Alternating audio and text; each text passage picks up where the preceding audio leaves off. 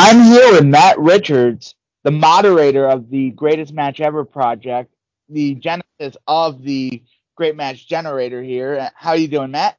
I'm doing great. How are you? Good. I hope you've been enjoying the podcast so far as we're randomly looking back on some of the greatest matches ever. Yeah, absolutely. It's been great. I haven't had nearly enough time to listen to them, but now that the ballots are all calculated and the results are out, hopefully my schedule will clear up a little bit more and I can backtrack where I've missed things. But yeah, definitely been really good. Yes. And I have you here today to talk about the top 25 at least, and to at least talk about the ballot itself and how people can get involved. So what's the genesis of the project? Yeah, so the genesis of the project, and we talked a little bit about this last time. Kind of a spin-off of the Greatest Wrestler Ever project over at Pro Wrestling Only a few years ago. And a few of us just wanted to do something a little bit different and have a project really focused on matches. So a few iterations happened. I won't bore you all with the behind the scenes details of all the different ideas that people had and how we went through them. But ultimately, we decided to do a pretty simple greatest match ever. And through that first year, we really came to the decision that it would be best to do one every year. I think it takes a lot of the pressure off people's ballots and gives people kind of incentive to get involved even if they weren't able to commit as much time as they wanted to the project. So we're over at, it's actually gweprojects.freeforums.net, kind of a convoluted little address there. And it's GWE projects, not GME, just the way it was originally set up by the original moderator. And we haven't really had the motivation to revamp this entire kind of massive forum to fix that yet. I think people have been able to find it pretty easily because a lot of people kind of shuffle over from the PWO boards because we have still a lot of people with presence over there. Right, right. And the Greatest Wrestler Ever project caused a lot of dissension, but this sort of takes the pressure off of it, which is something I like because it's not every 10 years, it's every year that we're looking. Yeah. And and like we're not putting as much pressure on who's number one, who what Yeah, this better be. I think that the thing with that and I didn't participate in the Greatest Wrestler Ever project. I got involved with that forum about a year before the ballot was due. And again, I didn't feel like I'd put in enough work to do that, to put forth a ballot. But I think it was just the pressure. I think it was the investment that people had that, they really sort of had an investment in this project producing something. And when it didn't produce exactly what they thought, maybe there's just a little friction, I think, over there with some people. And I don't know that that's necessarily the case anymore. I think it's a really great board, and I think there's a lot of really great conversations over there. But in the aftermath, that was one of the things that sparked this project, was doing something kind of similar, but producing something where there wasn't kind of that potential for friction between members. Yeah, and that's what I like. It's just like I can parachute in at any time, and I have parachuted in a few times. I haven't Hmm. voted, but Hmm. but I've commented on match threads and stuff like that, and it really has. It's really easier to just look at a match rather than look at a whole wrestler's body of work. Oh yeah, absolutely. It's, even though there are so many matches to think about. I mean, we presently have over 1,000 matches fully nominated and over 500 in the nomination process. And, I'm sure we're in some way scratching the surface of what could be potentially discussed. It's one match. It's at most probably an hour and a half of your time if it's a really long one. A whole body of work is a whole different it's a whole different ball game. It's quite daunting, and that's another reason I prefer this kind of thing right now, just for my watching habits. Yeah, because because I just like to throw on a match here and there and just do it all. Not to say looking at a whole wrestler's body of work isn't interesting. It's just easier to do that when you're just focusing on the matches. Yeah, absolutely. I would love to be able to dive into Terry Funk's entire career, but I cherry pick a lot because it's just the way I'm able to watch. I don't have enough time, to be perfectly honest, and I love watching great matches. I'm oriented towards wrestling in a match kind of way, and I think this project has been really great to open my eyes to lots of new wrestling without feeling overwhelmed. Yeah, let's talk about people having different views on match structure and stuff like Mm-hmm. that. What were Did you have a criteria going into your ballot or anything Uh, like that? yeah, not really. I don't, I think that's one of the things that I like doing is trying to figure out how to not necessarily quantify, but maybe to put into words this thing that's very difficult to put into words. What makes a great match? What bring like there's so many different things on my ballot. For example, you've got lucha and shoot style and joshi and modern wrestling, modern indie wrestling, and how do you compare the two, or how do you compare any of those? It's really difficult. So I try to do that, but I inevitably fail. And so I do have like some terms that I throw around, some drama and storytelling and urgency and things that I find consistently through my list. But really what happened is I started about, probably 6 years ago now, doing kind of my own little star rating sheet like so many people do, and really just for me to help me remember what I liked about matches, because I'm not great at remembering the little details of things after a couple years after not seeing it. And it just kind of was nice to be able to compare. And then that came in really handy because I could go back and look at the matches I'd given 5 stars to and 4 3/4 stars to and start from there and then kind of build my list around that. And it's an imperfect science for sure, but there's things, and I think maybe we'll get into a little bit when we start talking about the top 25, because there's quite a few of those matches that wound up on my ballot, obviously, that Right. there's some criteria that tend to show up on my list a lot, but it's really looking at matches and figuring out which one's the best. It's tough. Yeah, it is tough, and we here at Great Match Generator have Mhm. scratched the inchiest of surfaces here. Yeah. It's not overwhelming because I'm doing it bi-weekly and I'm doing it, because I love great matches, Right. and I think part of the reason why I asked the two co-hosts I wrote to, but to host the show, is because they view wrestling differently than I do. Yeah. Because obviously, because Greg views wrestling like the pomp, the circumstance, Hmm. and Beast Mike views wrestling in a similar way that I do with like the match, and I think it's a really good dichotomy. Yeah, I like that kind of bouncing these different styles off of each other and looking at wrestling in different ways. I think that's a strength of y'all's conversations, and again, it's also a real strength of the board, right? You look at what Elliot likes versus what I like versus what Boss Rock likes. Various people, micro statistics, various people who are regulars on the board. We all have pretty different tastes, but we also all know each other's tastes, so we can make recommendations to each other, and have some admittedly short but pretty rich discussions about wrestling and matches and wrestlers throughout the board's history.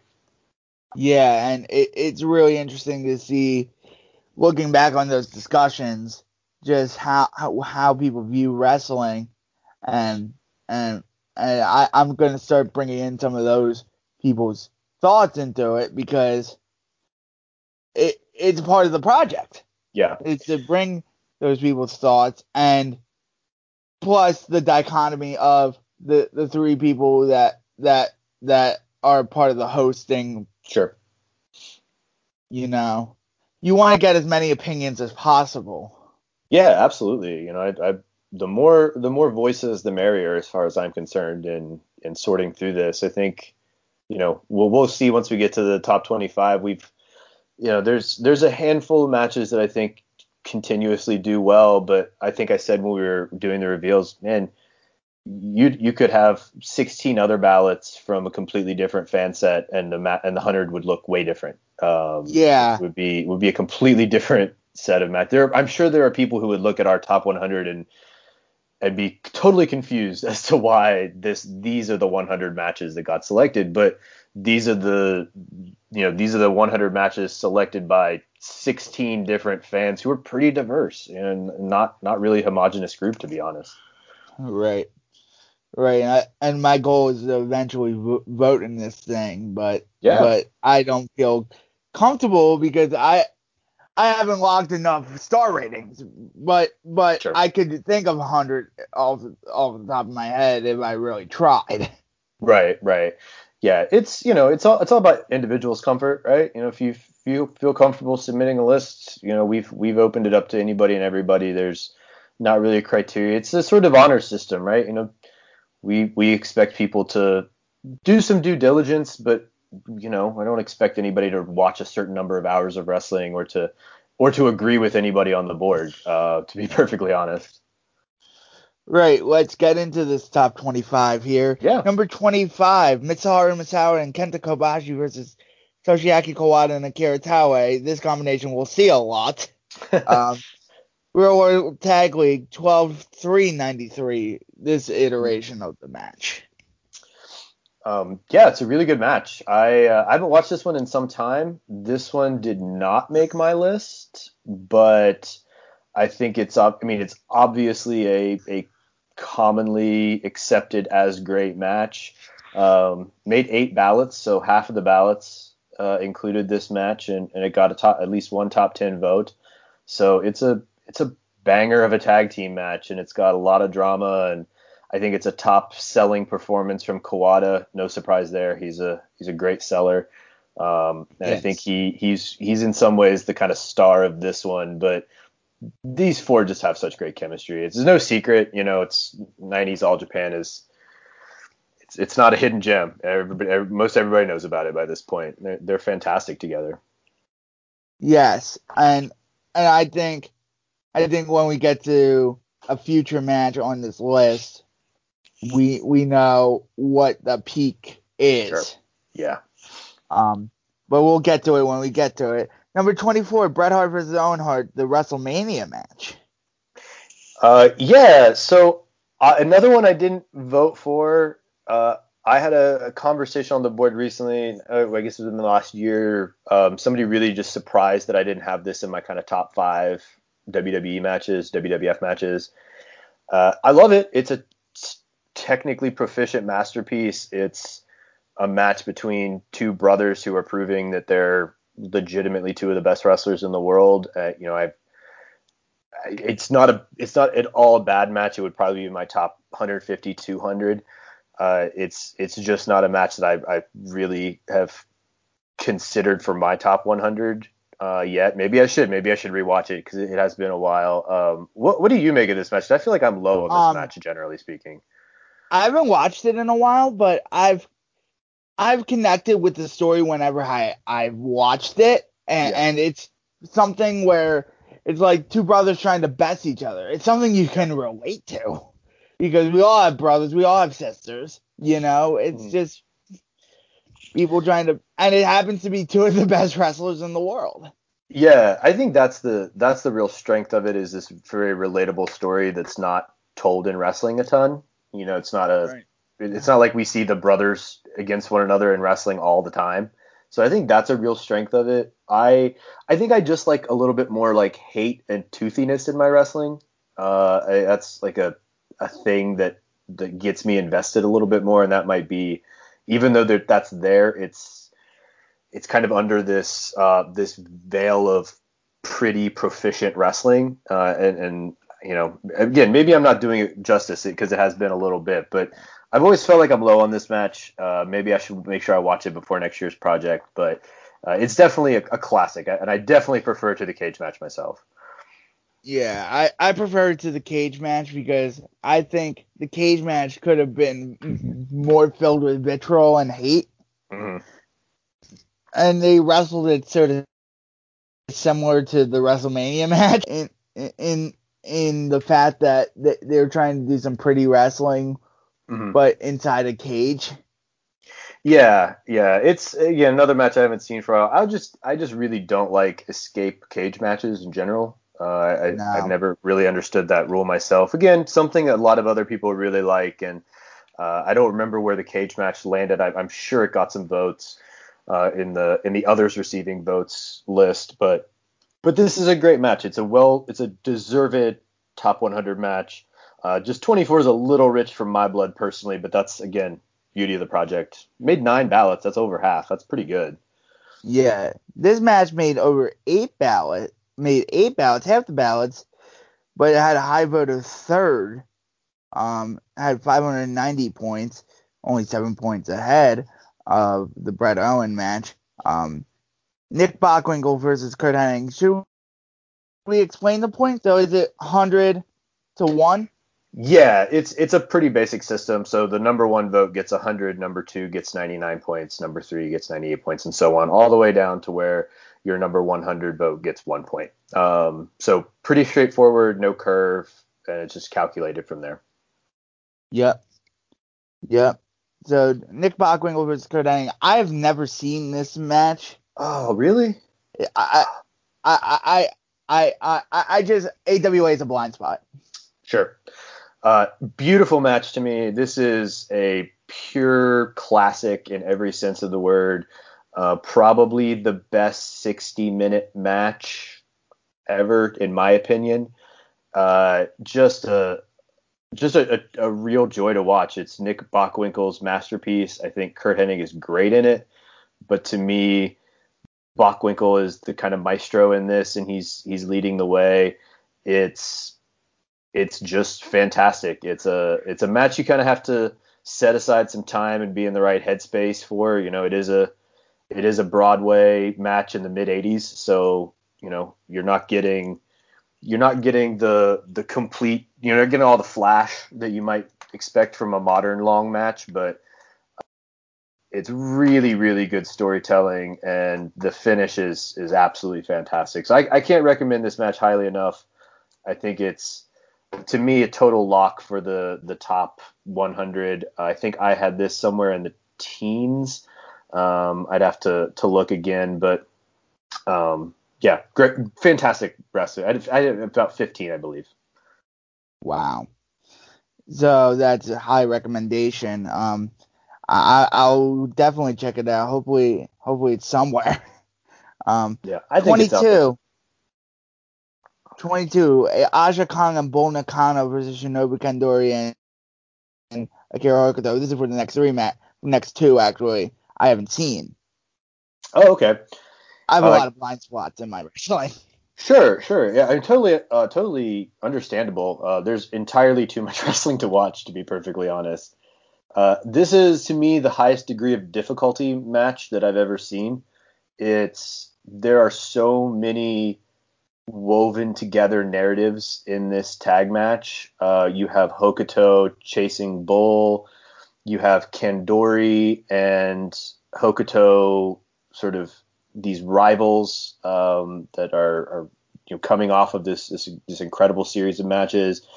You have Kandori and Bull, who have kind of their own little rivalry and their own kind of heat between them, and then you have Kong and Kandori, who've never met in singles competition, who never had a singles one-on-one match, which I think is really interesting to see them lock up here and get a little taste of what that might have looked like. Because personally, to me, Kandori is one of the best wrestlers ever. She's one of the most underrated wrestlers ever. I would say most people would rank all 3 of the other women ahead of her. I would not. I think she's a top 10 to maybe even top 5 wrestler and a top 3 big match wrestler. So I have a ton of time for Kandori, and I have a ton of time for everybody in this match. It's it's very complex narrative woven together, but it's also just four women going in and beating the hell out of one another. And I think you can enjoy it whether or not you know about those other storylines. Right. You can enjoy it in a vacuum, and you can perhaps even enjoy it a little bit more if you have a little bit of that background. And that background is provided on the board. We have somebody who's translated some of the promos from around this time period as well. So that's really helpful. And this match got a number one vote. You know, this is a really top tier match if you are into Joshi, and if you are sort of into these wrestlers. This is a big time match, and finished 7 for me. So again, really cannot recommend this one enough, but set aside some time to sit and focus for about 30-40 minutes. Right. Right. And I love sitting and focusing on like the interwoven stories. Mm-hmm. I think wrestling can tell these interwoven stories very well, and it's a testament to the art of pro wrestling. Absolutely. 21, Volkan versus Kiyoshi Tamura. The only rings I've seen is the Vader stuff with Tamura. Okay, so the Vader Tamura match, and have you seen the Vader Takada matches? Yeah, I've seen the Vader Takada matches. Mm-hmm. I think Rings is, from what I've seen, is freaking awesome. Yeah. It's the kind of shoot style I like. I love shoot style rings and UWFI, even some other promotions. Just I love shoot wrestling. I think it's right up my alley. Violence, urgency, that kind of organic build that feels real and makes you forget you're watching pro wrestling. I really really like that. Right, but this match is like one of the highest tiers in shoot style wrestling history, right? Oh yeah, this is the second of their 3 matches. It's, obviously, as if we're taking this as any sort of indication about the kind of general feel on matches, this is generally regarded as the best of the 3.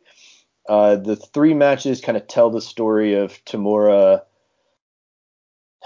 facing the Maestro Han and working to over time overcome him.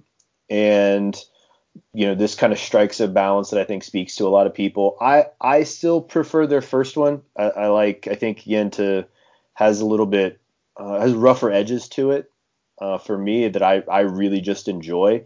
But this is one I voted for. This is still a 5-star match to me. This is some of the slickest shoot wrestling you will ever see. Their ability to transition and to grapple and to make it look real and dangerous without hurting one another is jaw-dropping impressive. And Volkan is a guy that if people haven't seen him, go watch him. He is just so slick, and Tamura is a freak athlete. They're really great together. They have some of the best chemistry in all of wrestling history. Yeah, I've heard about Volkan, and people say he's like one of the greatest ever.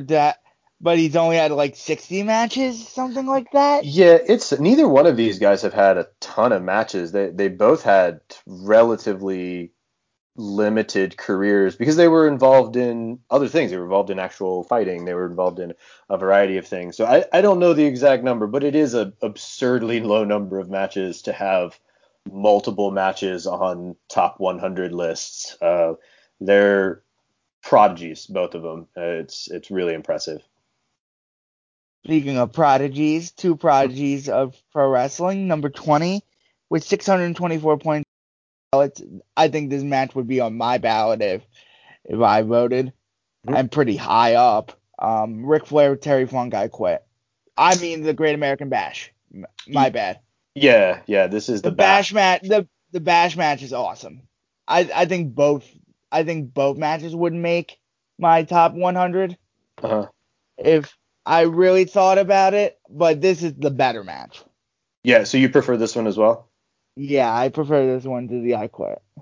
Yeah, I do too. This is, it's everything you'd want two of the greatest wrestlers ever to produce. It's kind of chaotic and violent, and it's Terry Funk sort of at his very best, pulling out a different side of Flair than we'd just seen in the Steamboat feud, and just high level wrestling in every way. There's a reason it's canonical. There's a reason it's top 20.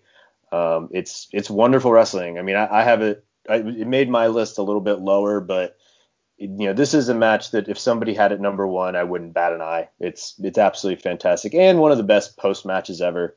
Just pure chaos afterwards. Really, really, really fun wrestling. Number 19, Kazuhiro Shibata, Kazuchika Okada.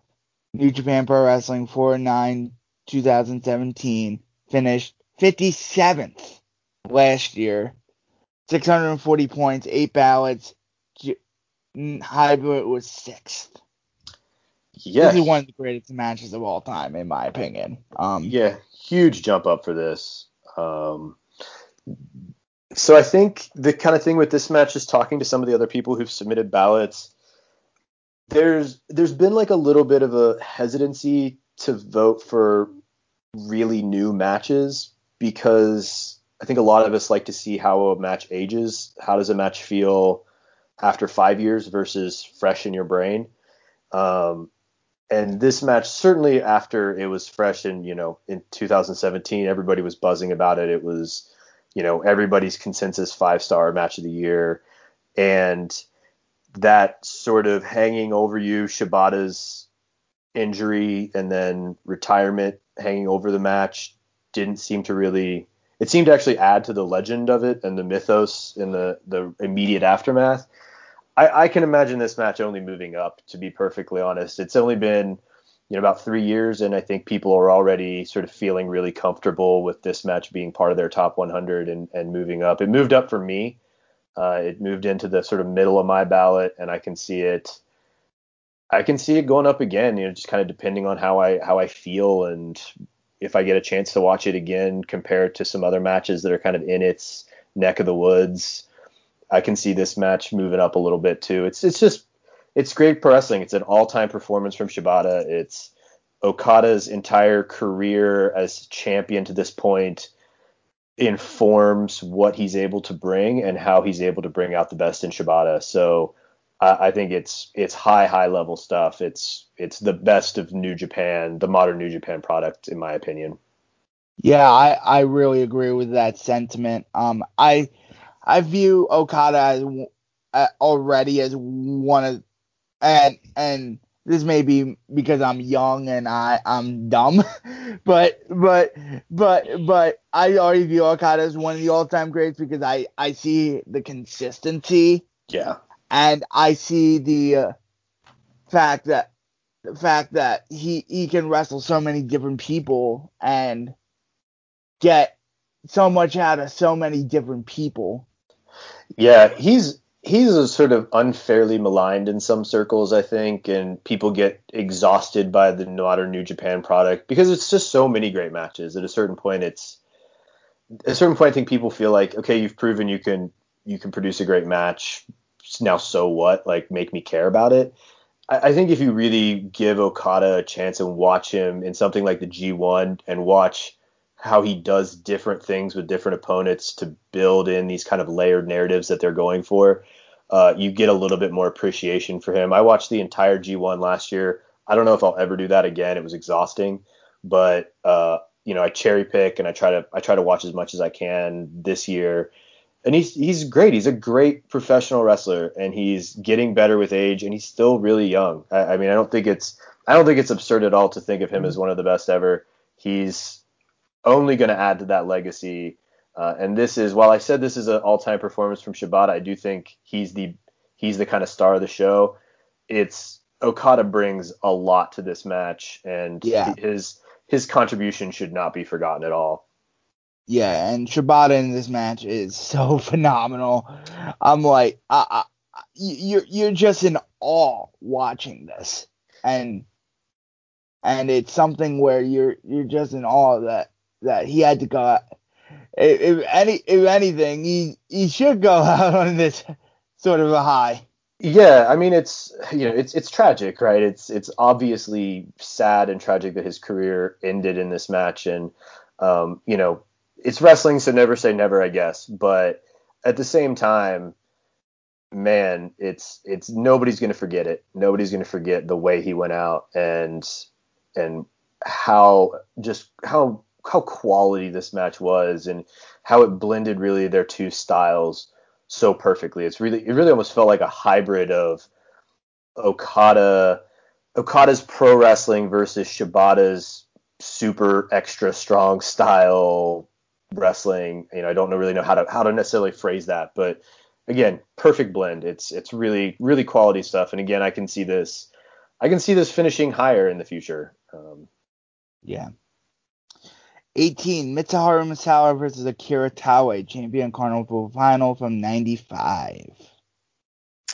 Yeah, I was kind of surprised this one jumped into the top 25. It finished 31 in 2019, which felt like a pretty good finish for it, to be honest. But it keeps going up. I also rated this one. I can't remember exactly where I had this. Somewhere in the sort of middle to back half of the list. It's great. It's Taue's rise. Performance. Yeah, it's his performance. His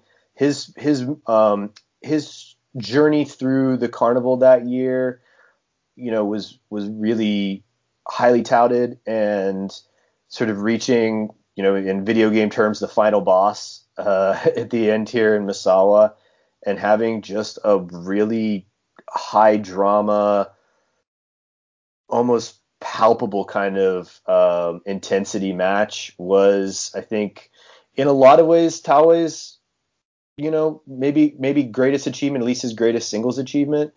But I also think Misawa, again, much like the last match, Misawa deserves a lot of credit here. He brings a lot to the table in being that ace that somebody like Taue can have this single star making performance. And obviously Taue has a very rich career before this, so that might be oversimplifying things a little bit. But this is the singles match that stands out for him for sure.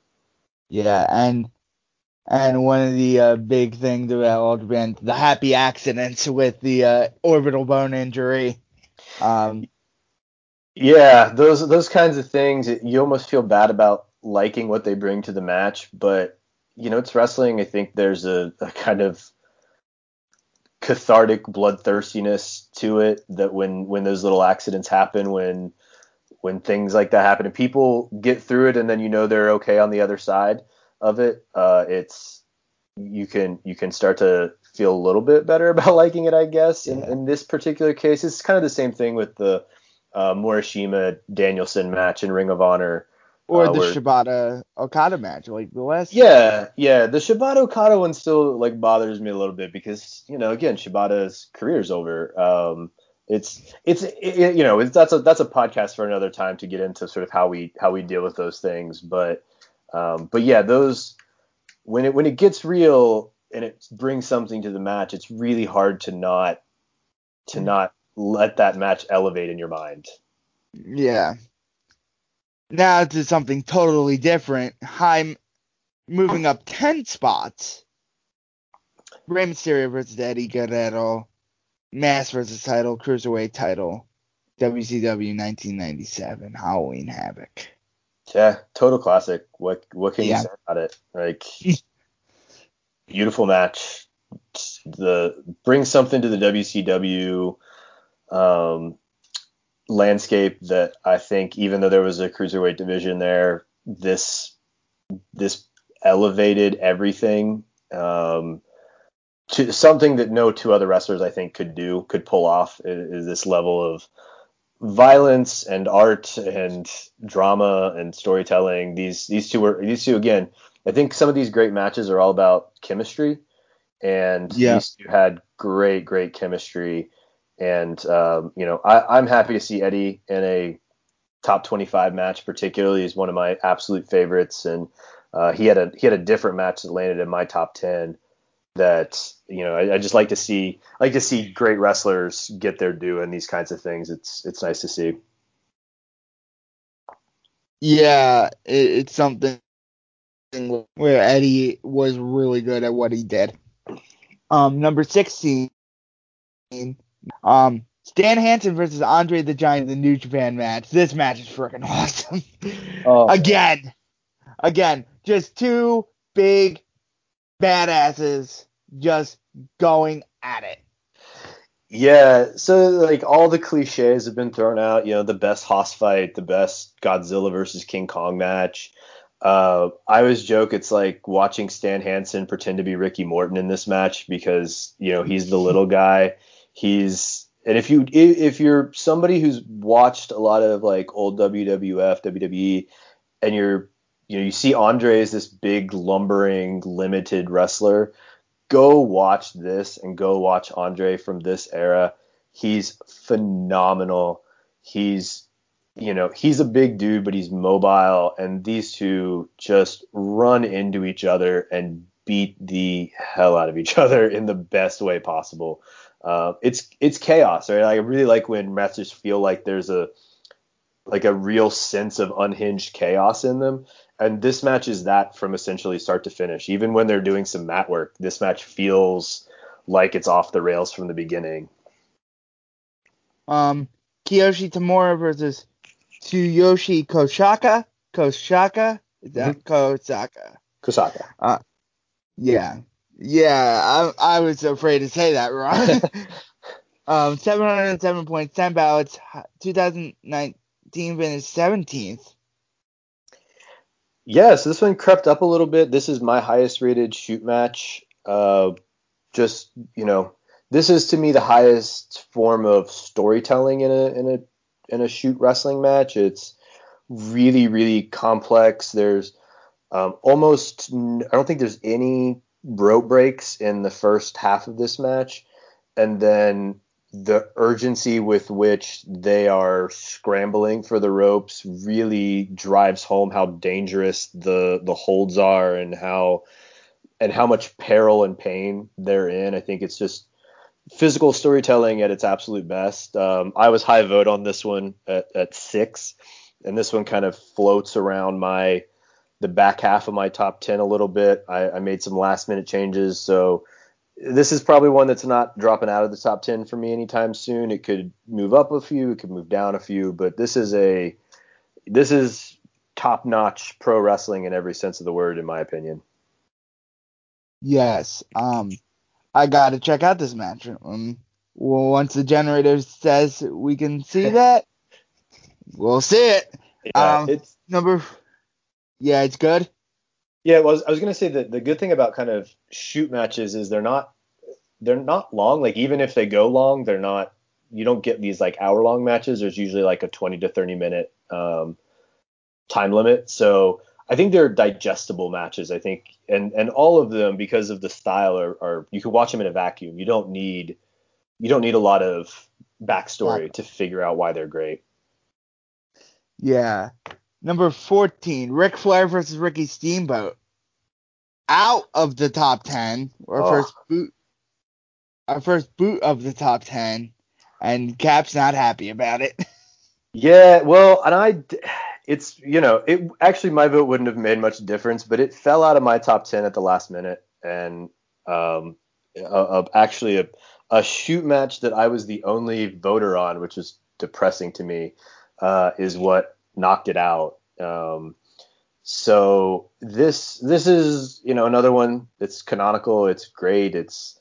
This is fantastic wrestling. It's urgent and tight, but I love the aesthetic of these two. I really like good aesthetics in matches where like you can kind of feel the characters as they walk out and get a sense for why they don't like each other. And Family Man Ricky Steamboat with his kid and his wife, and then Playboy Ric Flair in this 1980s WCW dark, vaguely grungy setting is it's what I think of when I think of pro wrestling from my childhood. So this is fantastic wrestling. It could easily jump back into my top 10 and I think jump back into the overall top 10. But seeing this drop was a little bit disappointing, but ultimately, we'll talk about when we get to the top 10. I was happy it made room for something myself. Number 13, Kenta Kobashi versus Mitsuharu Misawa from Noah 3103, and this match. What can you say about these two? That's not been already said. Yeah, I think they wound up with 3 or 4 singles matches in the top 100. I can't remember off the top of my head. Last year I had 4 in my top 100. This year I have 3. They're great. They're great together. Their chemistry was unparalleled, I think, in some ways. This was Kobashi taking the torch, whether Misawa liked it or not. This is also, Noah Kobashi is what I call like Death Wish Kobashi. He's out there doing things that a man his size and age should not be doing. And they absolutely wreck one another in this match. It's wonderful. This is great. This is a great match. Another one that if people have not checked out, 2000s Noah, this is a good way to get into it. Yeah, this is the perfect introduction to 2000s Noah, in my opinion. Number 12, Stan Hansen and Terry Gordy versus Tenryu Genichiro and Toshiaki Kawada from the Real World Tag League Final 1988. Finished 14th, so it crept up a little bit last year. 773 points, 11 ballots, and high vote was 9th. So I actually rewatched this morning. There were a couple matches that, knowing I was coming on, we're going to talk about the top 25. There were a couple I hadn't seen for a really long time, and I wanted to just kind of jog my memory a little bit of them. This was one of those matches, and I immediately was reminded of how much I love this and why I love it. It's wonderful storytelling. I think, if you're familiar with 90s All Japan, there's lots of sort of these woven narratives in their tag matches where all 4 men have they have chemistry in some way, shape, or form. There's different dynamics. And this has all of that, but like with an 80s grittiness and meanness to it. Terry Gordy and Stan Hansen are in there to hurt people. Stan Hansen is insanely stiff in this match, and poor Kawada takes a lot of it. Tenryu takes a great deal of it, but Tenryu is just the old grizzled veteran that is going to power through everything. Perhaps a top 10 selling performance from Kawada here. I think in some ways a kind of star-making performance from him. And Gordy and Hansen show why they're one of my favorite tag teams ever. They're fantastic. And this also has that cool aesthetic I was talking about. Hansen and Gordy come out in their dress, both of them sort of dressed like Stan Hansen is normally dressed, in the vest and the cowboy hat. Just 2 big hosses coming in to fight the Japanese heroes in this particular case. Really, really great match start to finish. And again, not a particularly long match. They get a lot done in a relatively short amount of time for these big epics. Yeah. It's a match I gotta see. This is something that's so up my alley.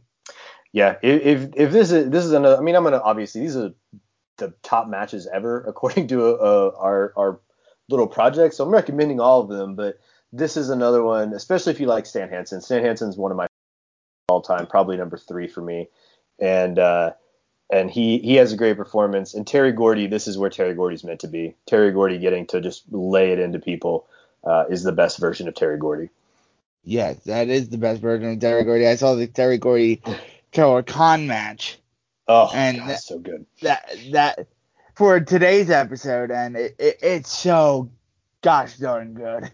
Yeah, that's one that if just a quick side, if you asked me to do this maybe like 5 years ago, that match probably would have been in my top 50. And again, when it's no knock at all that fell out of my top 100. We're talking about the 0.001% of matches I've ever seen.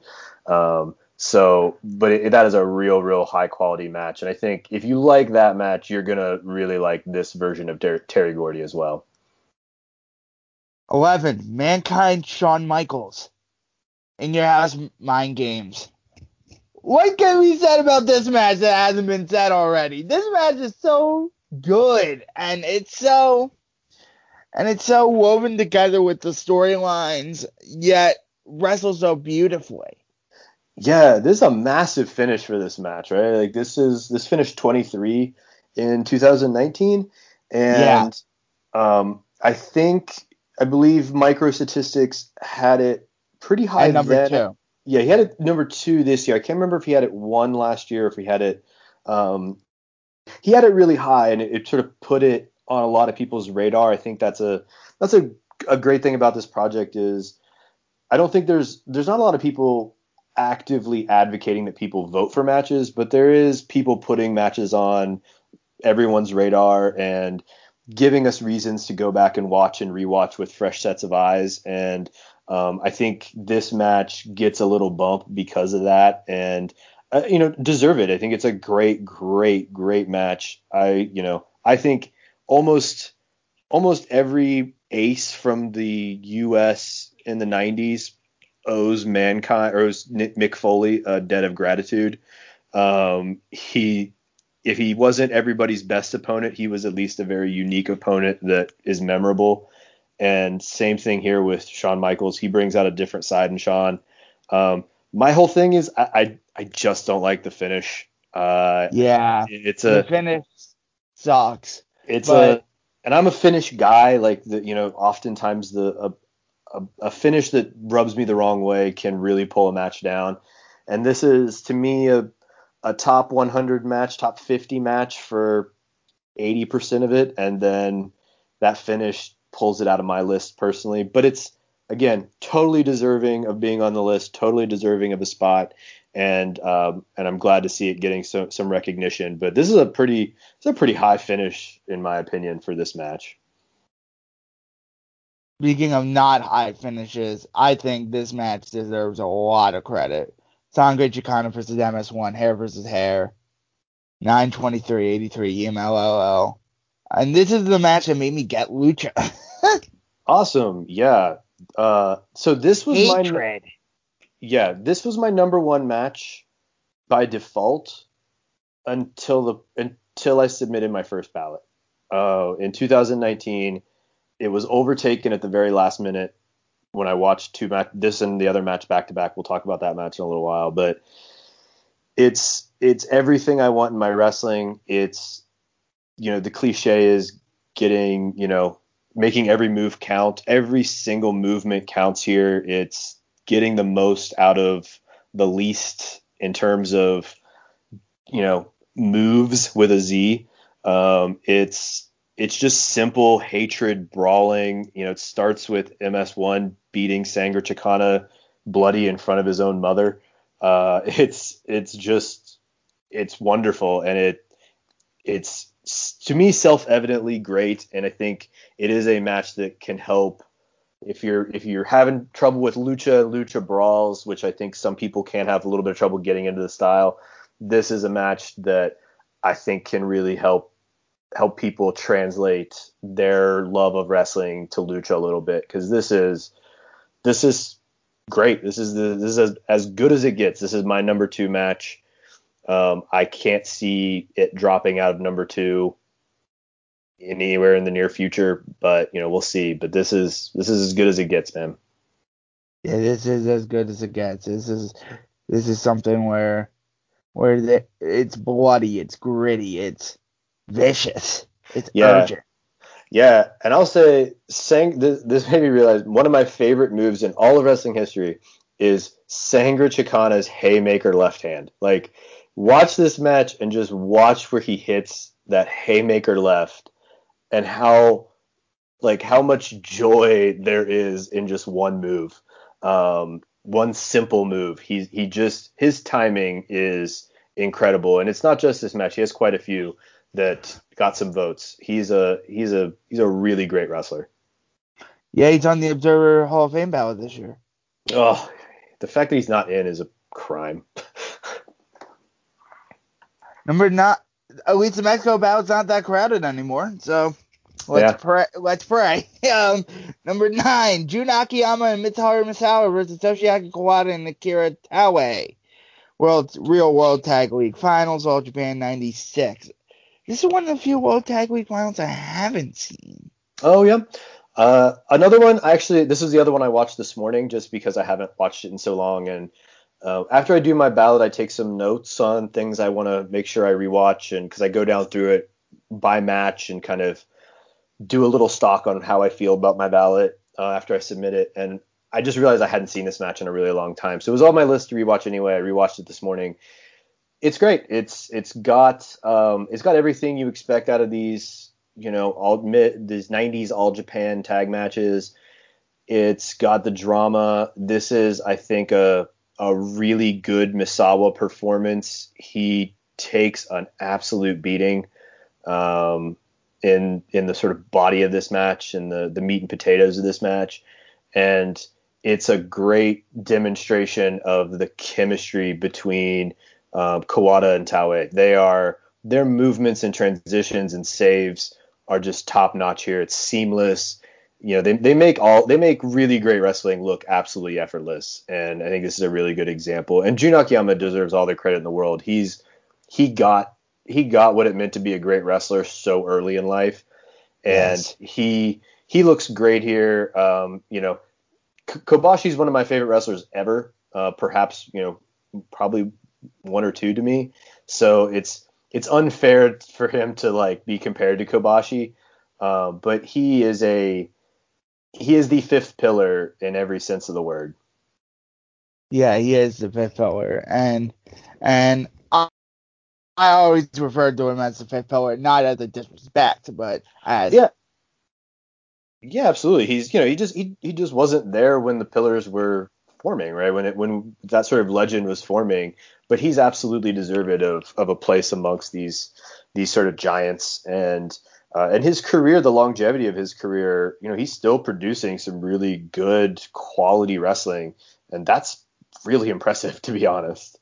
and he's been on the edge of the Observer Hall of Fame for the last 2 years, and I don't know how anybody's can see Jun Akiyama and say, "Whoa."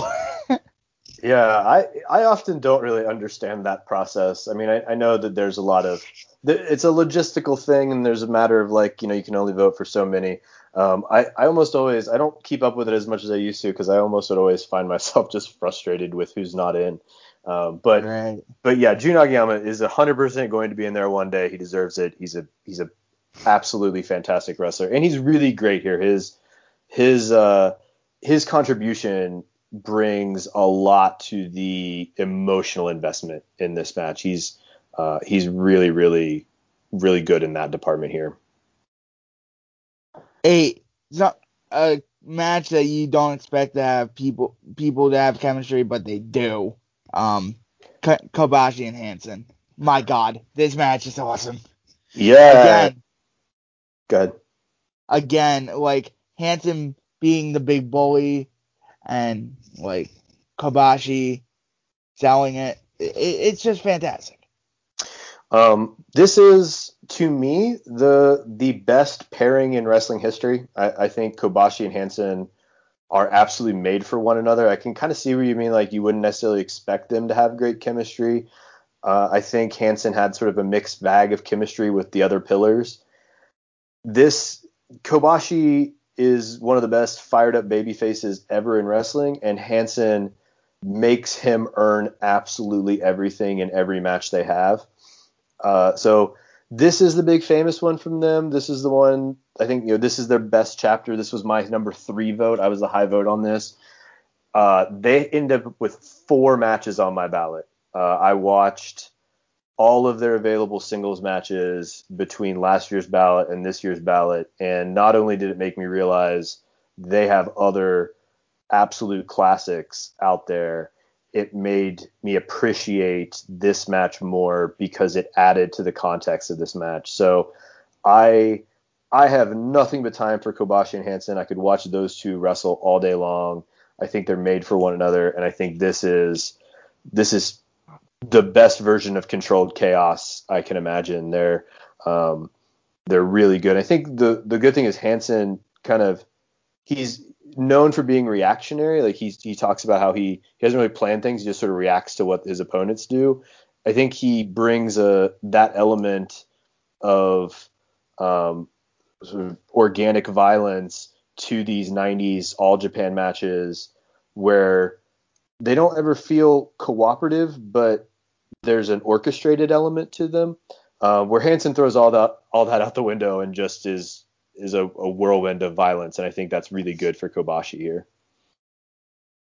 Speaking of Kenta Kobashi, number 7, one of my favorite matches of all time. I recently watched this and I loved it as much as I loved anything in the world. Kenta Kobashi, Tsuyoshi Kikuchi versus Dan Crawford and Doug Furnas.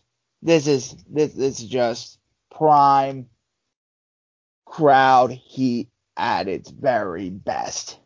Yeah, face melting heat. Like, this crowd is white hot. This got a number 1 vote. It has wound up on 14 ballots, which is the second most. Quite a few matches have wound up on 14 ballots, and only one match wound up on 15. This is great wrestling. It's there's a handful of matches that are sort of as close as it gets to objective, agreed upon greatness, and this is it. I was, for a really long time, a little bit lower on this match than everybody else.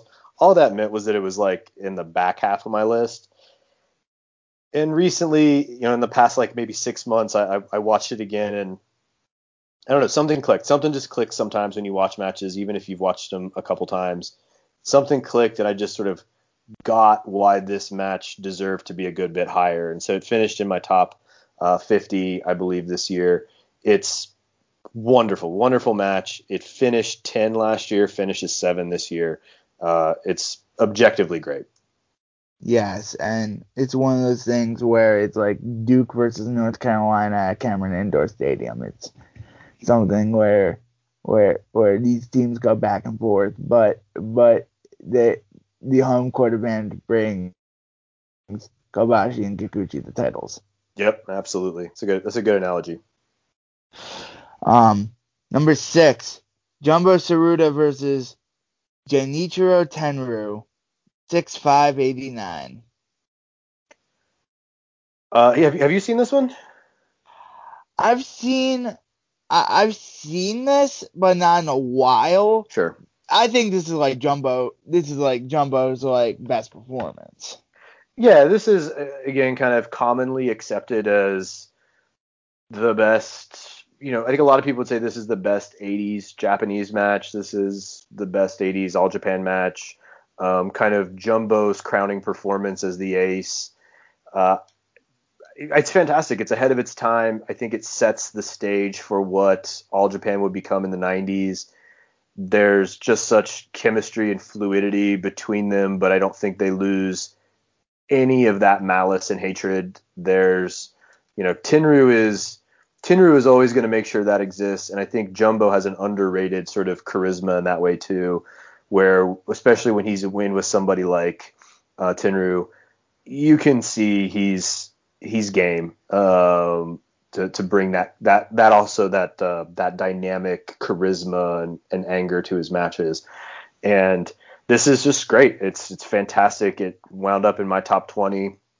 I'm a little surprised almost that this doesn't wind up higher. Like, it seems weird to think number 6 is low, but it finished 5 last year, and I was a little surprised it didn't sort of hover around that 3 to 5 range this year. But again, nothing but praise for this match. It's near perfect for what it is. Yeah.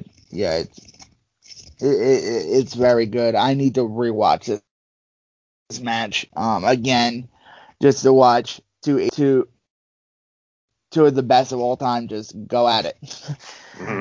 Number 5, Kobashi Misawa, 120-97, the first Puro match I've ever saw.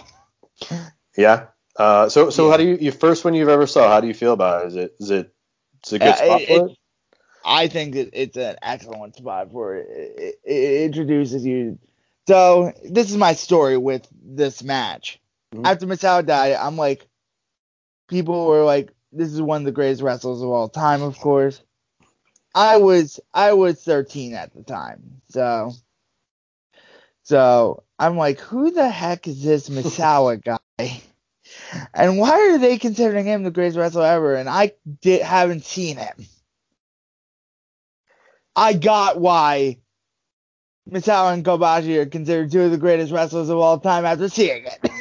Yeah, I think it's commonly accepted, or at least in a lot of circles, as the best version of this match that they've had. They have a lot of great matches, but I think this one's the top one. I think it adds a layer to what they normally do because of the sort of dueling arm work and how they just integrate all of the little details into their match. This is, 90s All Japan gets kind of maligned by its critics for being excessive, but I really think the devil's in the details with what these guys do, and this has a lot of great detail and patience, and it's, again, to me, the best version of what they do. I have it at number 4. It gets a high vote of number 2. I'm a little surprised it didn't get any number 1 votes, but we'll obviously probably talk about that in a little while. But again, just this fantastic match between two guys who are just work magic together. They're fantastic together. Yeah, it's just something where you just sit there and every time you watch it, you're in awe. Yeah, it goes by so fast. It flies by. It's not a short match, but it does not feel like you're investing that much time because it's so digestible and it's just a joy. Number 4, the highest rated American match. Bret Hart versus Steve Austin submission match. WrestleMania 13. Big jump for this. Considerable jump. From 9 to 4 this year, which it's only 5 spots, but once you get in this rarefied air, it's kind of hard to move around. I'm happy to see this. This is a match I like more every time I watch it. Probably I've watched it a few times, thinking, am I high on this because of nostalgia? Am I high on this because WWE pushes their narrative so hard, and we're kind of, at least because I still expose myself to modern American wrestling, I just sort of see those narratives and hear those narratives, but every time it lives up. It's perfect. It's again, high degree of difficulty, the double turn. It's Bret Hart's, I think, masterpiece, his opus, but Austin giving everything he has to become a star here, and it works, obviously. This launched a generation of wrestling, and then in turn a generation of wrestling fans. I don't think you can really understate how important and great this match is. Yeah. And I don't have that nostalgic connection to it because I'm 24. Yeah. This match is still freaking great. Yeah. This match is still one of the greatest matches of all time, no matter when you parachute in, if you have a nostalgic connection to it. If you don't have a nostalgic connection to it, this is just pro wrestling at its best. Yeah. And there are 3 matches I would consider for number 1. This is one of them, the Kobashi Kikuchi Corvette Furnace match is one, and then the one that finished at number 1 is number 1 contender. Mm-hmm.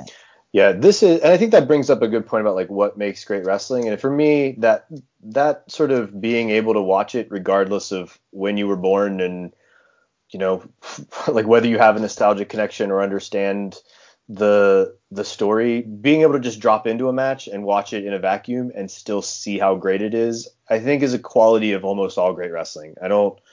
There can be great wrestling that you have to watch within the storyline, and there's a place for that in wrestling overall. But I think in terms of this way of watching and thinking about wrestling, I really value that ability to watch it regardless of whether you know anything about it, regardless of whether you're connected to the product at the time, and get its greatness. I think that's high praise for a match. Yeah, it's just Bret Hart's magnum opus. Yep. And then Austin is right there with him, every step of the way. Yeah, and the visual, right? I think visuals are so important in wrestling and giving The you blood. those moments within wrestling for me where a match is great and then something happens in the match and you just feel the match elevate in quality. There usually has to be something like that in a match, and I think obviously the blood and the him being in the sharpshooter for as long as he was is one of those moments that's not just iconic for the match, but it's iconic in wrestling as a whole, obviously. Almost everybody knows that if you're an American wrestling fan. It's, again, incredible degree of difficulty, and both men deserve all the credit in the world for producing this. Yeah. Number 2, Akira Hokuto versus Shinobu Kandori. Oh, did we skip I number 3? know, number 3. Number 3, I was looking at number 2. My bad. Number 3, Misawa versus Kawada. 6'3", We don't need to say the promotion Yeah, no. because we know which promotion it is. Yeah, this was introduced to me as the greatest wrestling match ever when I first watched it. I don't know if that helped or hurt it because I don't think I've ever felt like it was, but I still feel like it's one of the greatest wrestling matches ever. It's, again, this match has been discussed to death, and its greatness is probably not really in doubt. I'm a little surprised it didn't get a number 1 vote, but it got a number 2 vote on 14 ballots. It finished number 2 last year. It's, commonly accepted as one of the greatest matches ever, and there's a reason for that. It's violent, it's careful, it's a really nuanced physical storytelling that you don't often see, even for this time period in this promotion. So I think it does stand out from the crowd a little bit, and I totally understand why people have it even higher than I do. I have it sort of middle of the pack, in the top 50, but I think I have it. Actually, I have it 28.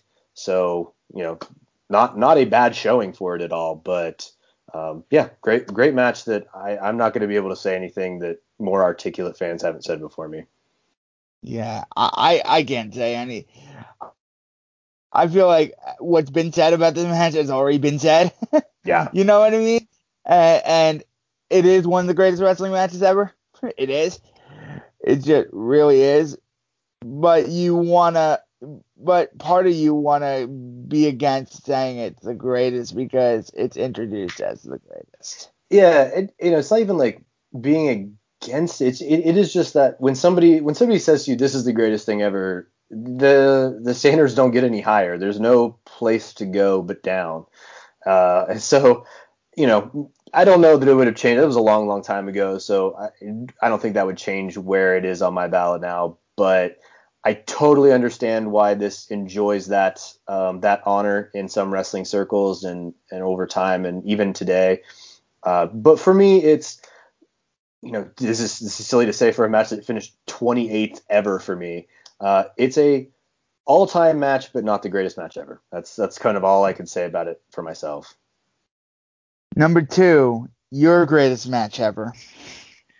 Akira Hokuto versus Shinobu Kandori. AJW.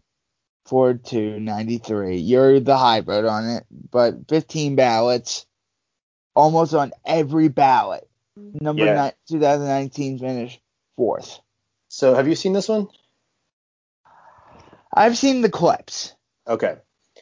I'll try not to gush over this too much. I think this is just the greatest wrestling match ever, and I feel really confident in it now. Like I said, 2019, this jumped Sangre Chicana versus MS1 for the number 1 Is this spot the for me. dog collar match? This one, no.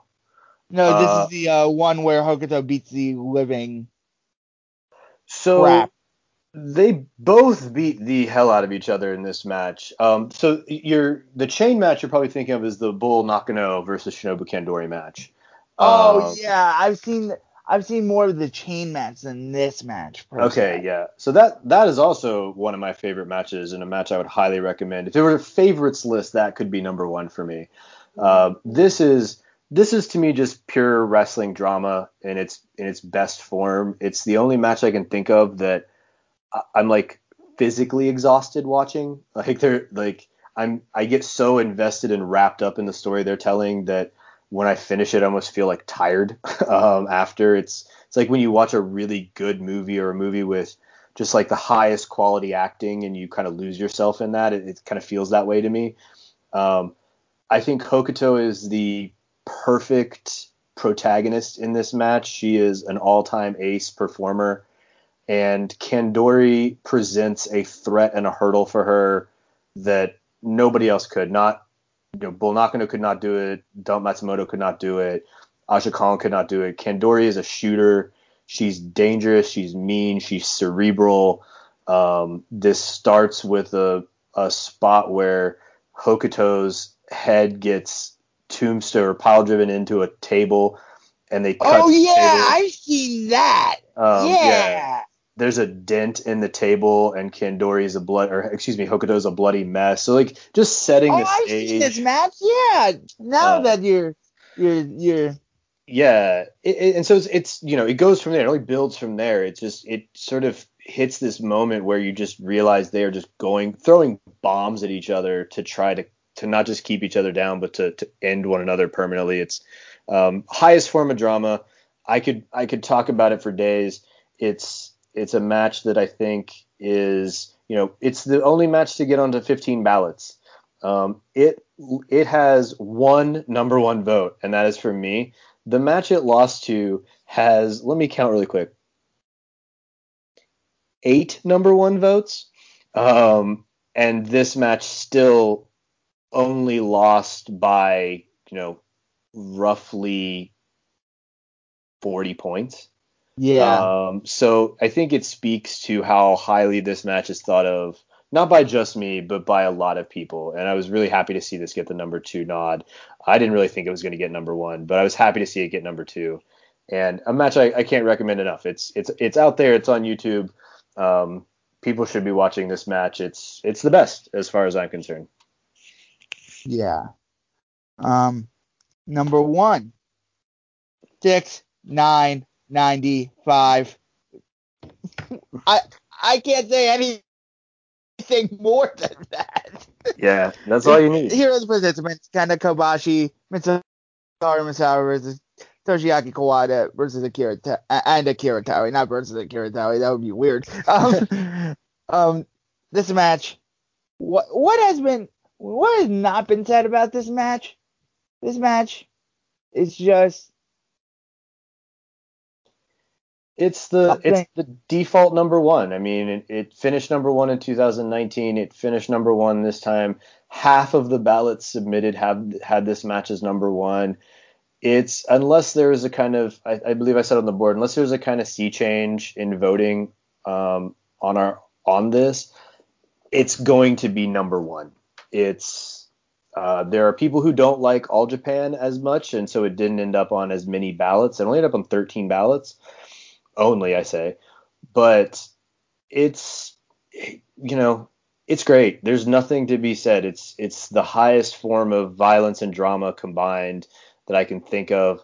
When Kobashi throws himself on Misawa to save him from more beating, you look at it like, oh, this is the greatest wrestling match ever. I can't believe it. I can't believe I'm watching that.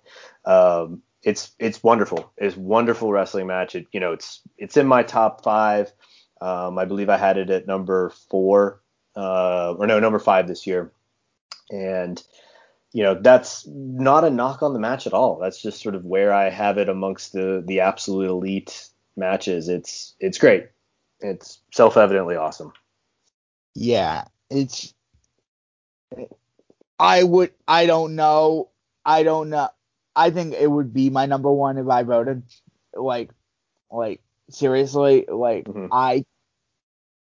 I would be remiss if I didn't. But I have a lot of blind spots, so I feel like I'm not comfortable. But it's like this match right here. You have the highest element of drama, and it's sort of like this is as good as pro wrestling can get in a ring, without promos, without anything like that. You don't need a backstory. You can just enjoy this match in a vacuum. But the backstory does help. Yeah, for sure. It's a match that, like I said before, I like matches where you don't have to have all that, but sort of even just watching kind of all Japan wrestling in the 90s and having a sense of the dynamics, I think helps a little. But you're right. You don't have to know anything. The Kawada and Taue are mean and they are violent, and Misawa and Kobashi are giving everything they could possibly give to beat them, and that's as simple as it is. That's as simple as it needs to be. They're the exchanges are snug and visceral, and the drama in the way that everybody is selling everything, and the way they're selling not just the work done on them, but the work done on their partners is, I think, what sets this match apart a little bit. Just great wrestling, just highest end you could possibly get. A match that I saw that finished 1-5 and went to 43. Eddie Guerrero versus John Bradshaw Layfield. That was the most shocking thing to me. But I know this is a great match. I know this is a really, really great match. Yeah, I was surprised too, but I'm the high vote on that match. I've been championing that match for a while. That finished 8 for me. It is. I was really shocked that jumped not just into the top 100, but into the top 50. But I think it is the best individual performance ever. I think Eddie Guerrero's performance in that match is the best individual wrestling performance I've ever seen. It has a lot of things I shouldn't like. I don't like screwy finishes that much. In terms of the true elite matches, I don't like ref shenanigans that much. I don't like JBL laying in a headlock that much.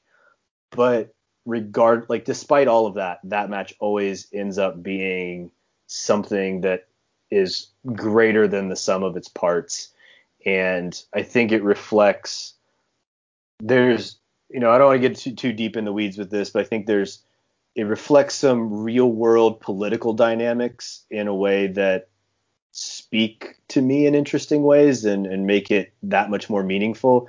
And it reflects that Eddie is a champion in a kind of rough time for the WWE, and he is, by all accounts, that personally and really put it on his own shoulders, and perhaps unhealthy ways, as you see he blades entirely too hard, and to try to make everything better, to try to really push the product. And I think you see a lot of outside of the ring things performed inside the ring, kind of as subtext, and that makes that match all the better to me. But it's, again, in a vacuum, an amazing match. I showed it to a friend who's just sort of kind of into wrestling, and every once in a while gets in the mood to watch wrestling with me. And before the pandemic, he came over and we watched a handful of matches, and that was one I showed him, and he loved it. He was like, "That's incredible. That's one of the most incredible wrestling matches I've ever seen." So I think it holds up in a lot of different circumstances. But I'm glad you brought that one up because I love that match so much, and I totally think it deserves the spot. I'm one of its greatest champions. Yeah, that was the one I saw in the list that sort of shocked me a little bit, but yeah, but I haven't seen any from World of Sport or a lot of lucha, so I can't really comment. The Bull Nakano Shinobu Kandori chain match, which finished 83rd, and you were the high vote on that. You were 19th. Yeah, another one I'll probably always be the high vote on that one. It's, again, one of my favorite matches, and this is me being a total mark for Kandori, to be honest. I think she brings something to matches that is singular in all of wrestling. I believe Elliot's kind of compared her to Brock Lesnar in terms of the danger and sense of danger that she brings. And I can see that, but I just think she's different. She's a mean shooter. She's not a big woman. She doesn't tower over people like Aja Kong might, but she is the malice that she brings is palpable, and her and Nakano just beat the crap out of each other in that match, and it's the best two people tied together match I've ever seen. And I think that's hard to do, but they're wonderful in that match, and it really shows to me why both of them are really high top level performers. Not just They aren't just two of the best female performers ever; they are two of the best wrestlers ever. Yeah, plugs before we go. You have any plugs? I guess my Twitter account. I haven't been on wrestling Twitter in a minute since I've been doing the project, and it's been kind of occupying my time. But at Markout Mountain is my wrestling Twitter account. And your blog. Yeah, and unfortunately we haven't been keeping that up as well. It's a friend of mine. We both have been working on that. I need to move to start putting my GWE stuff over, or GME stuff over there from this year, but I'd like to get back to doing that, to blogging a little bit more about wrestling. But that is WordPress Markout Mountain, pretty easy to find. And that's a friend of mine, Adam, who's a really brilliant wrestling fan who doesn't post as much on forums, but he's a really great wrestling mind and very knowledgeable, and has been really influential in getting me into a lot of the stuff that wound up on my list. Yeah, that's very cool that you're still like doing that. Yeah. So I'm gonna do the and exit. You can follow me on Twitter at DJDCooks. And you can follow the show. I'm gonna make a Facebook page for the show and do all that later, know. Awesome. And link it up, So I just wanted to thank Cap for coming on today. Yeah, thanks so much for having me. It was a lot of fun this morning. Yeah, I could talk about this stuff. I know. Yeah, let me stop the recording now.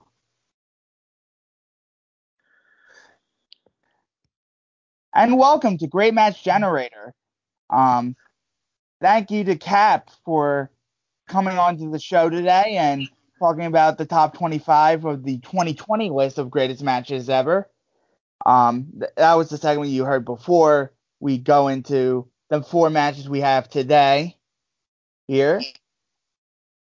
It was a really interesting list because some of the matches, like, it doesn't stay the same. Even though number 1 stayed the same, a lot of the matches sort of shuffled with another year's old lens. But I'm here with Beast Mike. Yep. It's a very nice Tuesday afternoon. It's been that for 17 minutes. We got a couple. We got some good flows here. We got some flows from the 80s and some flows from one flow from the aughts, and then one flow from the 20th from last decade. So 2010. So it's going to be a good show. We go in date order here. So let's go with Terry Gordy versus Killer Khan first. This was the number 1 overall match in the Death Valley Driver Video Review 80s Texas set, and I could see why. No, this was good. This was a good, solid physical match with two dudes who know how to brawl. The crowd and impact of it was also very productive and solid. I dig it. I was digging this match finish. I just think Terry Gordy's just a violent man. Yeah. And Killer Khan was just right with him. This was the Terry Gordy show here. Just Terry Gordy was just nasty. He was just brawling with attrition and urgency. And Khan was right there with him. Yeah, I love that he kept up with him. I love that he kept up the pace, kept up the physicality. I think part of that is Gordy kind of feeds off that. It kind of feeds off of the, like, I'm gonna throw a punch and let's see how hard you can throw it back at me. And I kind of think Gordy fed off of that, and I like that about him. Yeah, yeah, and I've seen a few Gordy matches. Gordy's at his best when he really strikes on his violent side. Yes, definitely. That definitely did strike. That definitely was struck a chord with me in a particular match. Yeah, and at times it almost got to the point where it was uncomfortable, but it wasn't uncomfortable. Like you're like, man, Killer Khan's really busted here. Yeah. Open. That was a great blade job, by the way. Yes. Blade job added a lot to the match. Definitely, yeah. I think adding the color to it, I think was a very good. That was a good look. It kind of really, except it made everyone kind of understand how violent and vicious Gordy can be if you give him the time to do it. You give him the time to go on the offensive. I think that was a good. That made a whole lot of sense. There's some times where blood doesn't make sense. This blood made sense. This blood was very, very. It absolutely was a good look. And I like the angle at the end where Akbar comes in and tries to interfere, and now missing Link and Kerry was fighting side by side. I liked all that stuff. It's just pure 80s pro wrestling. Yeah, no, definitely. Yeah. You got 80s wrestling is kind of like the you got your technical stuff, but then when you on the other side of it, you got your violent stuff. And when the violent stuff really kicks in, ooh, it can get gross. It can definitely get gross. Gross. And it can get very violent. I really liked this match. I thought Kerry played well as the special guest referee. Overall, just a very good match. Yeah. As a Freebird and a Von Erich shakes hands to take out a killer enemy and Killer Khan. It's an what would you rate this at? 4.5? Yeah, 4.25, 4.5. I'll probably go 4.25 with it. I think it was a very productive match, from start to finish. The blood, I don't think got in the way of it. I think it was just an overall solid deal. I thought I'm a little higher on this than you. I'm at 4.5. I love brawls like this. It's unique. It's something where it's gritty. It's down and dirty. It's awesome. But next match we have Ric Flair versus Kevin Von Erich, which is the total opposite from the same promotion. Remember when I said technical stuff? How we got a difference between violent stuff in the 80s and the tech stuff in the 80s. This is certainly one of the latter. And as we know, Ric Flair is one of the best wrestlers, one of the best technical wrestlers ever. And Kevin Von Erich can go bar for bar with Flair in terms of at least he could have gone bar for bar with Flair. Now, what's interesting to me about this is that this was in Texas Stadium, the old school Texas Stadium with the roof, when obviously the Cowboys played. And as we know, the Dallas area is Von Erich country. When Von Erich hit the scene, the crowd was hyped. The crowd was hyped for KVN. It was that was it. That was some energy and some juice to it. Yeah. I thought Kevin was very relentless in this match. Yes. I thought he was very, very poised and very calm for the moment. It wasn't too big for him. Oh, no, he was ready for this life. He was absolutely ready for this. It had a sense of urgency, which it's something I harp on a lot on these first 4 episodes, but something I really love in my wrestling now. It's like if you don't have the urgency to kick the guy's ass, then you done something wrong. That's something I'm very passionate about pro wrestling. It's just like the sense of urgency inside the ring, and it's something I I do want to talk about the Balor O'Reilly match later. Yeah. Because that was that should be nominated for this project too. Because Woo! I love that was. Man, that was dope. The Balor, and we knew it was gonna be dope too with Finn and Kyle. We knew the match was gonna be good. yes, but more about this Flair. That Flair flop into the other ring. Oh my god. Flair's selling is so good. Flair's so good. Yes, Flair's so he is a brilliant seller. He absolutely is a brilliant seller. Kevin wrestling with the bare feet is something that's also very interesting. And I was watching this with Greg, and Greg's not on the show today, but Greg was like, "How am I supposed to take this seriously when he harps?" I think Greg harps on the fact that there are hypocrisies. Okay. With the way Jim Cornette views things, versus the way we view things, and it's like I agree with Cornette a lot of the time, but not all the time. When it comes to sense of urgency, like when it comes to like it doesn't need to be rocket science. No, there's some matches where you just have to get lost in the match, and that's what I try to do when I watch wrestling. So I try to like, okay, I get some of the storylines, I get it, I understand it, but it's like, let's just get lost in the match to see how it goes. Like if the match is dope, the storyline doesn't really matter. As long as the wrestling's dope, it'll work. Me and Cap were talking about like we get lost in the actual match, and what makes a match great is anybody could parachute in and know the story. Right.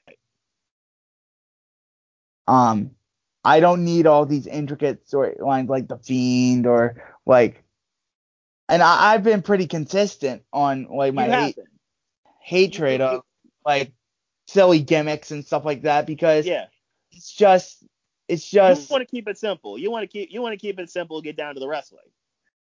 Yes, and I hear you though, and I hear you, and I can agree with that. Like there are some instances where okay, an added storyline makes sense, i.e. Retribution, for example.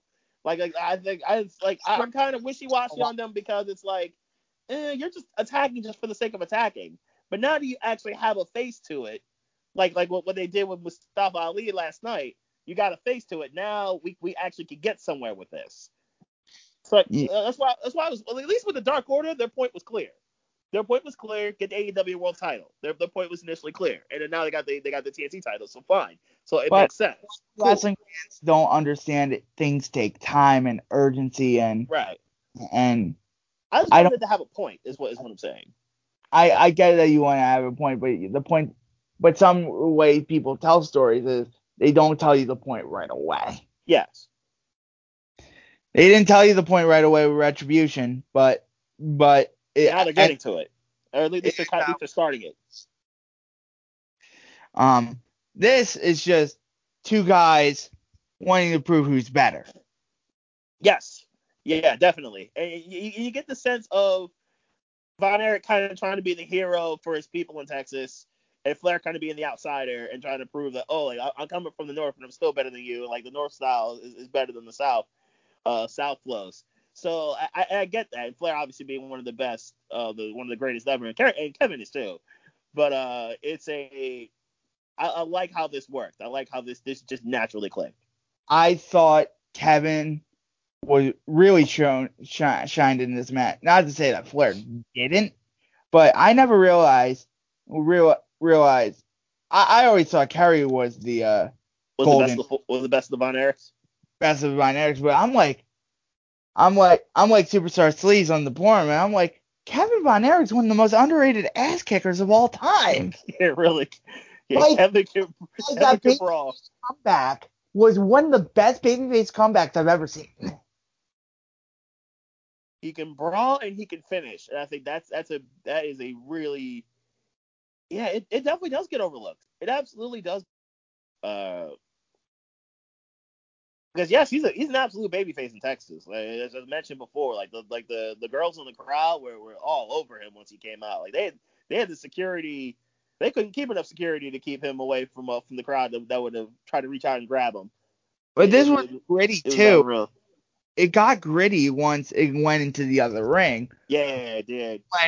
When Kevin hit the splash, when they started brawling on the outside, which led to the finish. And I wasn't even mad at the finish. That's the thing. You get so lost in it, you don't even get mad at the finish. No. Yeah, no, that's true. Like, you're just like, oh, wow, this match is dope.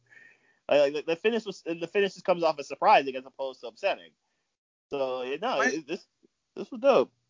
One match that finished in the top 10 that some people argue the finish hurt was Mankind versus Shawn Michaels, which finished 12th on the in the GME. What, the In Your House match that they had? Yeah, house match. Yeah, okay. It's absolutely one of the best matches of all time. But some people harp on the finish. It's so underrated for both of their careers. Because both guys have had so many other classics with so many other guys. He lost in the pantheon of their careers. Sort of leap it in terms of importance, but at the same time, when we get to it, it's a great freaking match. It is. It actually is. Next we go to all the way to 2000. Mm-hmm. And we had, in the year of Atlantis versus Viano, we also had this gem. Misawa versus Jun Akiyama. This was a gem. It was very good. This match started out slow, and I think what's amazing to me is that the announcers really kind of they were kind of the conductors for people who weren't in the building. They kind of they brought the they kind of kept the tempo at a nice even keel pace, and then we get about 10 minutes in, and then they start fighting on the outside with a pile driver, and so it brings it up a little bit, and then bring it down, and then they bring it right back up when they go to the outside again, and it becomes a full on demolition derby pretty much the end, and the announcers really did a very good job of bringing the tempo up for everyone that's not in the building, and then the building did the rest for the match itself, for the wrestlers. And I think what really elevated this match for me was the finishing sequence with starting with Misawa's knee that drew Akiyama's blood. Mm-hmm. I talk about happy accidents in All Japan Pro Wrestling and them happening often. Holy this draws blood, and Misawa is still the babyface in this. Right. And he accidentally drew blood, but he's still trying to work over it. And also Jun being forced to work over Misawa's neck. Yeah. Well, all the with the suplexes, Exploders. You got the exploders in there, and then that killer one at the end. The one at the end was what was that, like an exploder brainbuster kind of hybrid? It's called a wrist clutch exploder. Wrist clutch exploder, okay. It dropped it right on his head. Yeah, it's just straight on his head. Like Misawa was trying to come back, and he couldn't. Mm-hmm. The overall arc of Misawa's career is when he comes back, boy, you're in for a fight. Yep. And Akiyama snuffed the flame out. Yep. Yeah. This was there, and there are points before that closing sequence where it was doomed. It was doomed because there were Germans. It was countless amount. There was a bunch of Germans giving out, and then they had it was wild. That was a wild finish to the end. That was very entertaining. But there was like 3 straight exploders, and then that wrist clutch. It was 3 straight exploders and a brainbuster, and then the brainbuster. Yeah, right. The brainbuster. Then he kicked out, and then the wrist clutch to finish. It was Whew. They brought it. It's just marvelous how you know this was really Akiyama's match, but Yeah. Misawa still shines. And we watched a considerable amount of Misawa in the first 3 episodes. Yeah, yeah. I think he's been featured in all in 3 out of 4, right? All 4, I He's been think. all. Yeah. Okay, yeah, he's No, been 3 all out of 4. 4.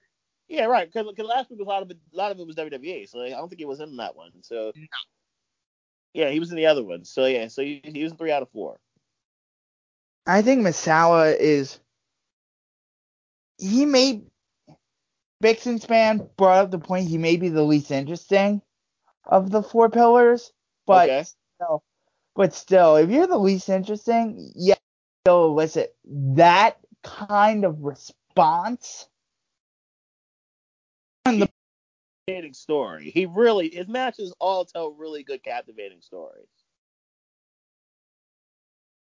And I'm just in awe every time every not new because he died 10 years ago, but every new to me match I see of his, I'm like drawn to this guy because he is so effortless. He is fluid, isn't he? Yeah. It's so, He's straight up fluid and natural. and not to say that the other 3 weren't. The other 3 men in the 4 pillars, and Akiyama is the 5th pillar. Let's just say it as it is. We were talking about it. He was just not around at the same. He did not grow up in the same time. He was like 2-3 years after um But he came in and held it down pretty much. yeah. But he got this profession from the moment he's been in it, and he's still having great matches today. From 1992 to today, that's almost 30 years. That's 28 years of getting pro wrestling. Mm-hmm. And not only getting it, but adapting to the times. Like adapting to how wrestling's changed over the years. Where wrestling is, as we talked about in the 80s, which is hybrid of tech stuff and brawling. And in the 90s, there's a little bit more of a show to it. And now the aughts, and then the aughts and 2020s now is about speed and athleticism. So we're getting the aughts teams in the 20s. Style that much. He just adapted like Jericho. Right. But I give Akiyama a lot more credit than I do Jericho because it's more high quality stuff in Akiyama's thing than Jericho in terms of matches and not terms of like character work. Because character where Jericho's easily the most adaptive character of all time. But yeah, I would say I could buy that. You know, it's just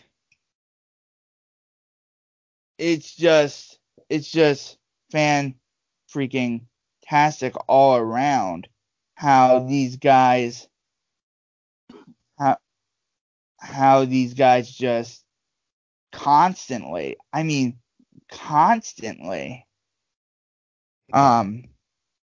how these Ultraman matches get better with age, in my opinion. It's a different breed. It's a different flow from what we're used to seeing with American style wrestling. I will say.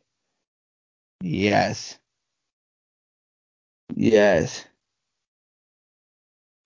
So our last match also features one Jun Akiyama in 2012. Versus Jun Akiyama and Kobashi versus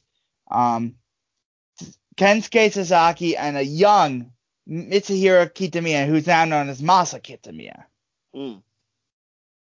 in Noah. this was a very solid tag match. I like the pacing of it. I like I like the tags. I like the efficiency of the tags and how well they were used. I like the combos that each team were doing towards the end, especially that chop and then the knee, the chop to the look like the throat, and then the knee to the face chop, which I think was the next to last pinfall attempt. I thought this was overall very solidly done. This tag match. I think this match gets elevated by the fact that Kobashi and Akiyama were being bullies the entire time, and Sasaki was trying to stand up for his little buddy. They definitely did play the heel role quite nicely. And then this is from a promotion called Diamond Ring. Okay.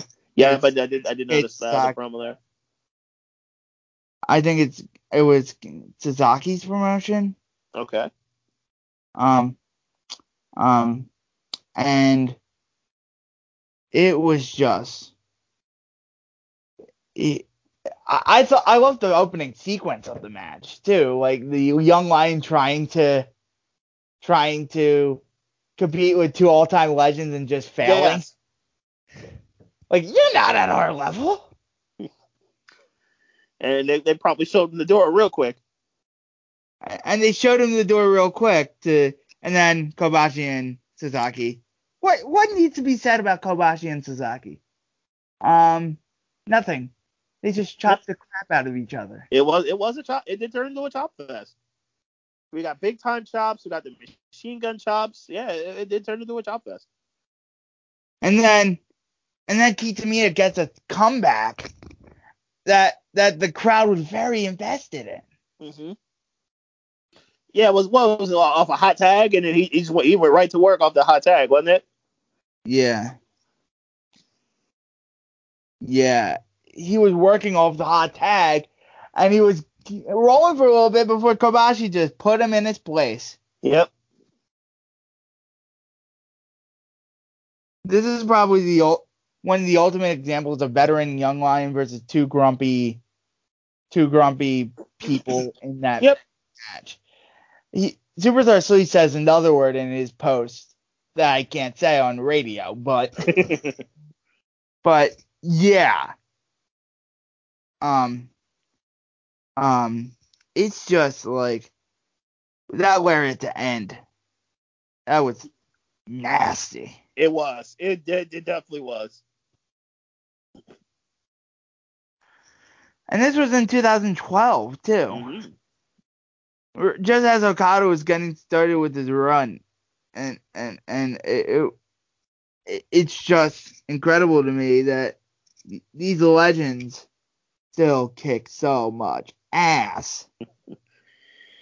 They definitely do.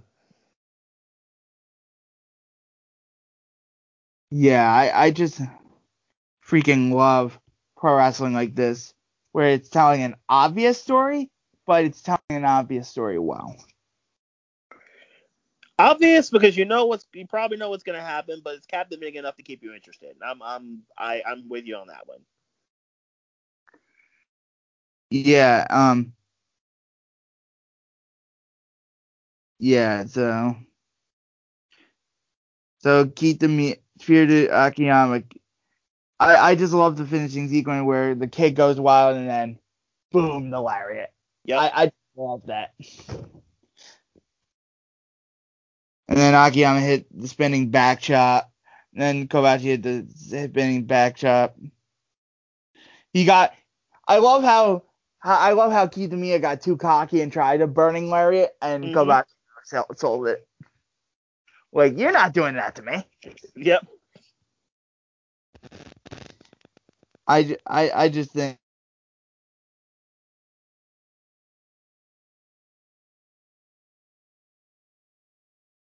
that was a very nice way to do that. Yes, that absolutely was. Yeah, I just think overall this match is very good. I just think it's incredible. I gave this 4.5 stars. I will go. Yeah, I'll go 4.5 on both of the matches in Japan. I thought both matches were well done. I was invested in them from start to finish, pretty much. I really enjoyed the pacing and the flows of both of them. So I'll go 4.5 on both of the Japanese matches.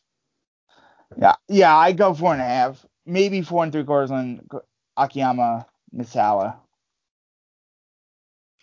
I can see that. 4 3/4. I mean, Yeah, I was just saying. I can see why you go that route.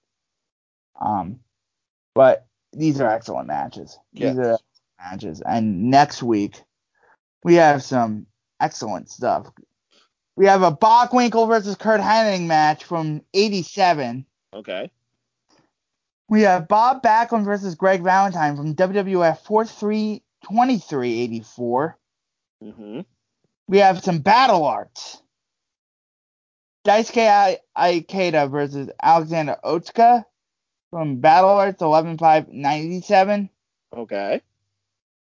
And Mayumi Ozaki, Kuti Suzuki, Candy Oduku, and Soryo Toyomura versus Dynamite Kansai, Double Masami, Hikari Fukuoka, and Hiromi Yagi. 4-on-4, 1 count match from JWP. Okay. That's match screams chaos. I mean, that just screams so much stuff happening in the match. So that's probably like a sensory overload in terms of wrestling. Yes, so I suggest just watching these matches separately and that because I think all 4 of these matches are so different. That's what I love about randomizing everything. It's so different. That was a good idea. I think randomizing everything so it's you get entirely different looks and entirely different styles, different stages, different promotions. I think that was a good idea.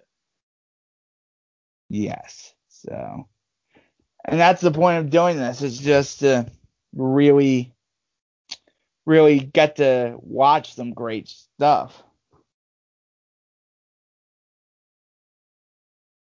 That'll work. Now, you wanted to talk about something that literally just happened a couple days ago. Yes. Takeover 31.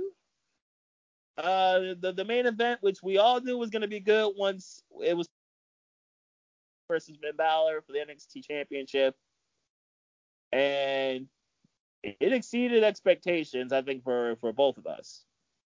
I think this is a 4.5 star match of the year contender for me. This was if it's in my top 5 right now. This was really good. 2020 wrestling hasn't been great, but this match was. You're right. This year hasn't had the standouts, but hasn't had too many standouts, but this one definitely does. You have the 2 dome main events. You have Will Hiromu. You have a couple stuff from the G1. You have a couple stuff from AEW, but really, I think you have Bate and Jordan Devlin in January, but other than that, yeah, not too much else. I don't think anyone's going to vote for that match after. Probably not because of what's happened since. Unfortunately, which kind of kills the buzz that the match should have created. But yeah, I understand why people would be like, yeah, let's not do that one. I understand that. This match was, and we knew because you kind of got the technical brawler style of Balor versus the technician style of O'Reilly, and it just meshed. It just clicked, and it instantly connected, and it instantly fit. Well, yes, O'Reilly can brawl, but he's much more of the tech style. And yes, Finn can tech, but he's much more of the brawl. I think this match would have been elevated by a full sellout crowd. This match was awesome. Yes, this match would have got a whole lot more, I think, a whole lot more energy and juice to it. Not that it didn't have it, but this would have got a whole lot more energy and juice. Yes, you're right, with a full crowd. But I think that's one thing that makes this match really good is that the fact that these two really don't necessarily need full crowds to put on classics. Because these two are so used to wrestling in like bingo halls or like in front of like 200 people or whatever. Like these two can put on a really good match for the sake of putting on a really good match. I mean, These are two guys that really don't need a crowd to go and put on a 4-star or 4.5 star like this match is. So this was perfect. I think this would have been fine no matter what. But you're right. I think this would have got a whole lot more buzz had this been in front of a crowd. Definitely. Yeah. So plugged. Twitter.com/Beast Mike is where you can find me. I've obviously been tweeting about a bunch of stuff that's going on lately when it comes to the baseball. The Yankees getting it done, the Astros as well, getting it done yesterday. We saw Governor Wolf put out that crowds can be back in Pennsylvania sports, up to 7,500 people or 15% of the particular building. Philadelphia is going to have to rule differently. I don't know if Mayor Kenny came out with anything different. So the event of the next Eagles game and Pittsburgh's mayor, whoever he or she may be, with the Steelers Eagles game, ironically coming up on Sunday. So good timing there. But Twitter.com/Beast Mike's where you can find me, and I'll obviously be talking about a bunch of stuff, usually in the world of sports. And you can follow me, DJ D Kooks, on Twitter, where I basically retweeted a bunch of people lately because I'm just so mad at the world. I think everyone's mad at the world right now, but especially after what our president just pulled. But yeah, Trump gets COVID and then basically acts like it's no big deal. It still acts like it's no big deal. This dude is stubborn. It acts like it's no big deal. And then now he's back for Walter Reed, and it's like, whatever, go on. He's basically asking for those numbers to go up in terms of the positive count and the death count. This can't, and not that it's already ended well, because it obviously hasn't, but this is. Yeah, he really did downplay the severity. This dude is stubborn. yeah, My goodness, this dude is stubborn, and it's worse because people are believing the stubbornness and agreeing with the stubbornness. yeah. It's unbelievable. It is. Unbelievable. But enough about politics for today. Yep. Thank you for listening. It's just it warms my heart that you all listen. Thank you. Have a good day.